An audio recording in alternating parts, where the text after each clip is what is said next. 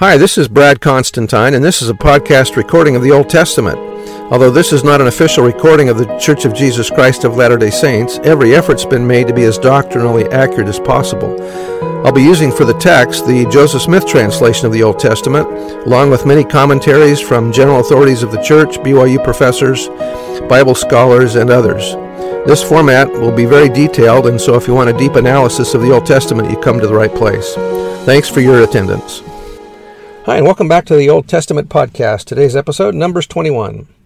And when King Arad the Canaanite, Hebrew of Arad, which dwelt in the south, or Negev, heard tell that Israel came by the way of the spies, Atharim, a place, then he fought against Israel, and took some of them prisoners.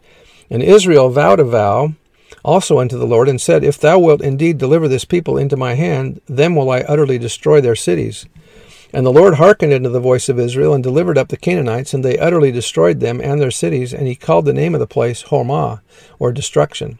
And they journeyed from Mount Hor by the way of the Red Sea to compass the land, or go around, of Edom, and the soul of the people was much discouraged because of the way.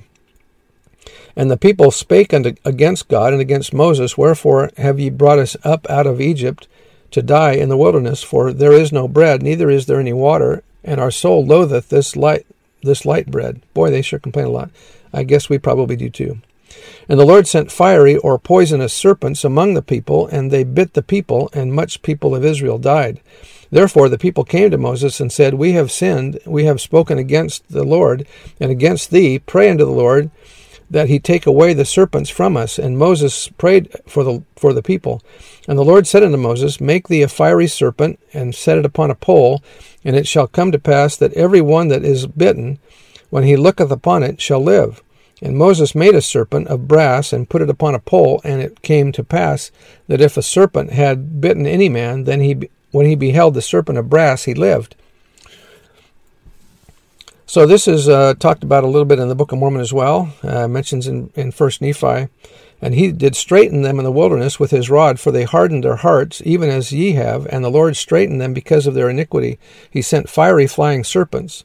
A fiery flying serpent is a poisonous snake. Fiery refers to being poisonous, and flying probably refers to their striking motion in an attempt to bite. Among them, and after they were bitten, he prepared a way that they might be healed, and the labor which they had to perform was to look. And because of the simpleness of the way, or the easiness of it, there were many who perished.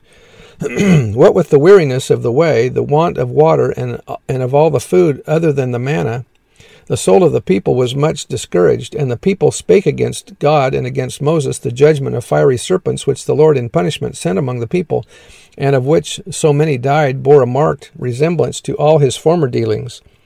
Once more he did not create a new thing for the execution of his purpose, but only disposed sovereignly of what already existed. Travelers give remarkable confirmation and illustrations of the number and poisonous character of the serpents in that district. Thus, one writes of the neighborhood of the Gulf, the sand on the shore showed traces of snakes on every hand. They had crawled there in various directions. Some of the marks appeared to have been made by animals which could not have been less than 2 inches in diameter. One guide told me that snakes were very common in these regions.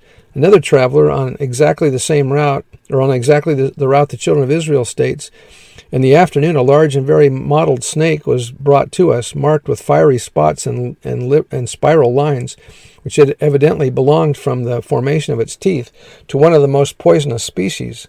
The Bedouins say that these snakes, of which they have great dread, are very numerous in this locality. From the fact that the brazen serpent is also called fiery, a seraph, we infer that the expression describes rather the appearance of these fire snakes than the effect of their bite. Two things are most marked in this history: the speedy repentance of Israel, couched in unwonted language of humility, and the marvelous teaching of the symbol through which those who had been mortally bitten were granted restoration of life and health. Moses was directed to make a fiery serpent of brass and to set it upon a pole, and whosoever looked upon it was immediately healed.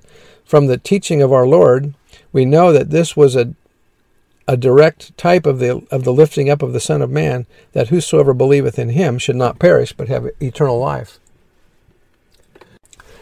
The simplicity of the remedy, only to look up in faith, is its immediateness and its completeness, as well as the fact that this was the only this was the only but also the all-sufficient remedy for the deadly wound of the serpent, all find their counterpart in the gospel.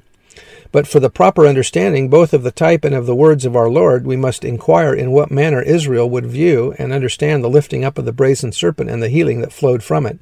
Undoubtedly, Israel would at once connect this death through the fiery serpents with the introduction of death unto paradise through the serpent. And now a brazen serpent was lifted up, made in the likeness of the fiery serpent, yet without its poisonous bite. And this was for the healing of Israel. Clearly then, the deadly poison of the fiery serpent was removed in the uplifted brazen serpent. All this would carry back the mind to the promise given when first the poisonous sting of the serpent was felt, that the seed of the woman would bruise the head of the serpent, and that in so doing his own heel would be bruised. In this sense, even the apocryphal book of Wisdom designates the brazen serpent a symbol of salvation, and so we are clearly taught that God, sending his own Son in the likeness of sinful flesh, and for sin, condemned sin in the flesh. He hath made him to be sin for us who knew no sin, and that his own self bare our sins in his own body on the tree.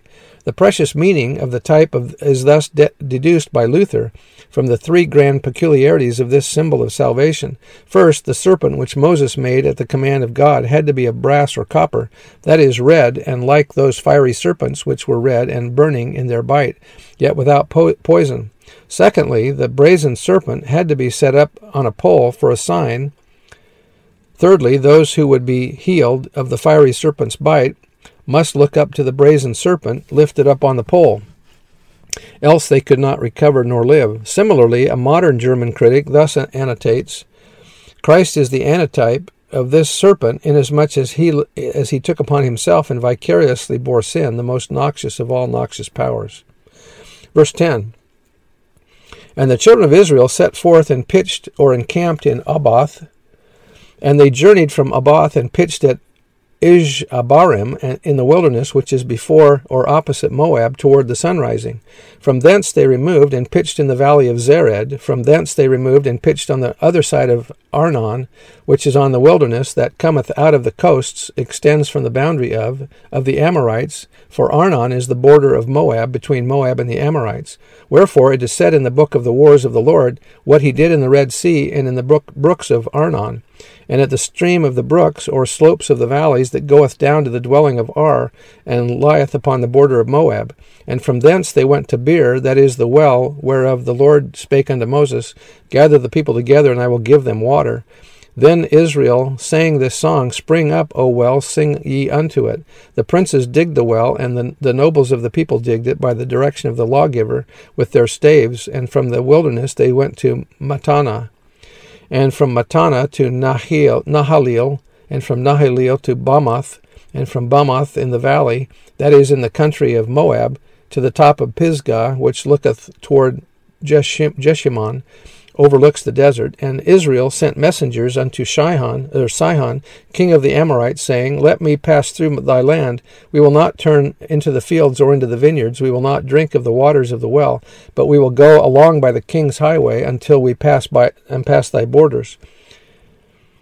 And Sihon would not suffer Israel to pass through his border or territory, but Sihon gathered all his people together and went out against Israel into the wilderness, and he came to Jahaz and fought against Israel. And Israel smote him with the edge of the sword, and possessed his land from Arnon unto Jabbok, even unto the children of Ammon, for the border of the children of Ammon was strong. And Israel took all these cities, and Israel dwelt in all the cities of the Amorites, in Heshbon, and in all the villages thereof. For Heshbon was the city of Sihon, the king of the Amorites, who had fought against the former king of Moab, and taken all his land out of his hand, even unto Arnon. Wherefore they that speak in Proverbs say, Come unto Heshbon, let the city of Sihon be built and prepared, or established. And there is a fire gone out of Heshbon, a flame from the city of Sihon. It hath consumed Ar of Moab, and the lords of the high priests of Arnon. Woe to thee, Moab, thou art undone, O people of Chemosh. He hath given his sons that escaped, and his daughters into captivity unto Sihon, king of the Amorites. We have shot at them. Heshbon is perished even unto Dibon, and we have laid them waste even unto Naphah, which reacheth unto Medeba. Thus Israel dwelt in the land of the Amorites, and Moses sent to spy out Jazer, and they took the villages thereof, and drove out the Amorites that were there. And they turned and went up by the way of Bashan, and Og, the city of Bashan, went out against them, and he and all his people, to the battle of Edrei. And the Lord said unto Moses, Fear him not, for I have delivered him into thy hand, and all his people, and his land, and thou shalt do to him as thou didst unto Sihon king of the Amorites, which dwelt at Heshbon. So they smote him, and his sons, and all his people, until there was none left alive, and they possessed the land. That's the end of that chapter, and we'll see you next time. Bye.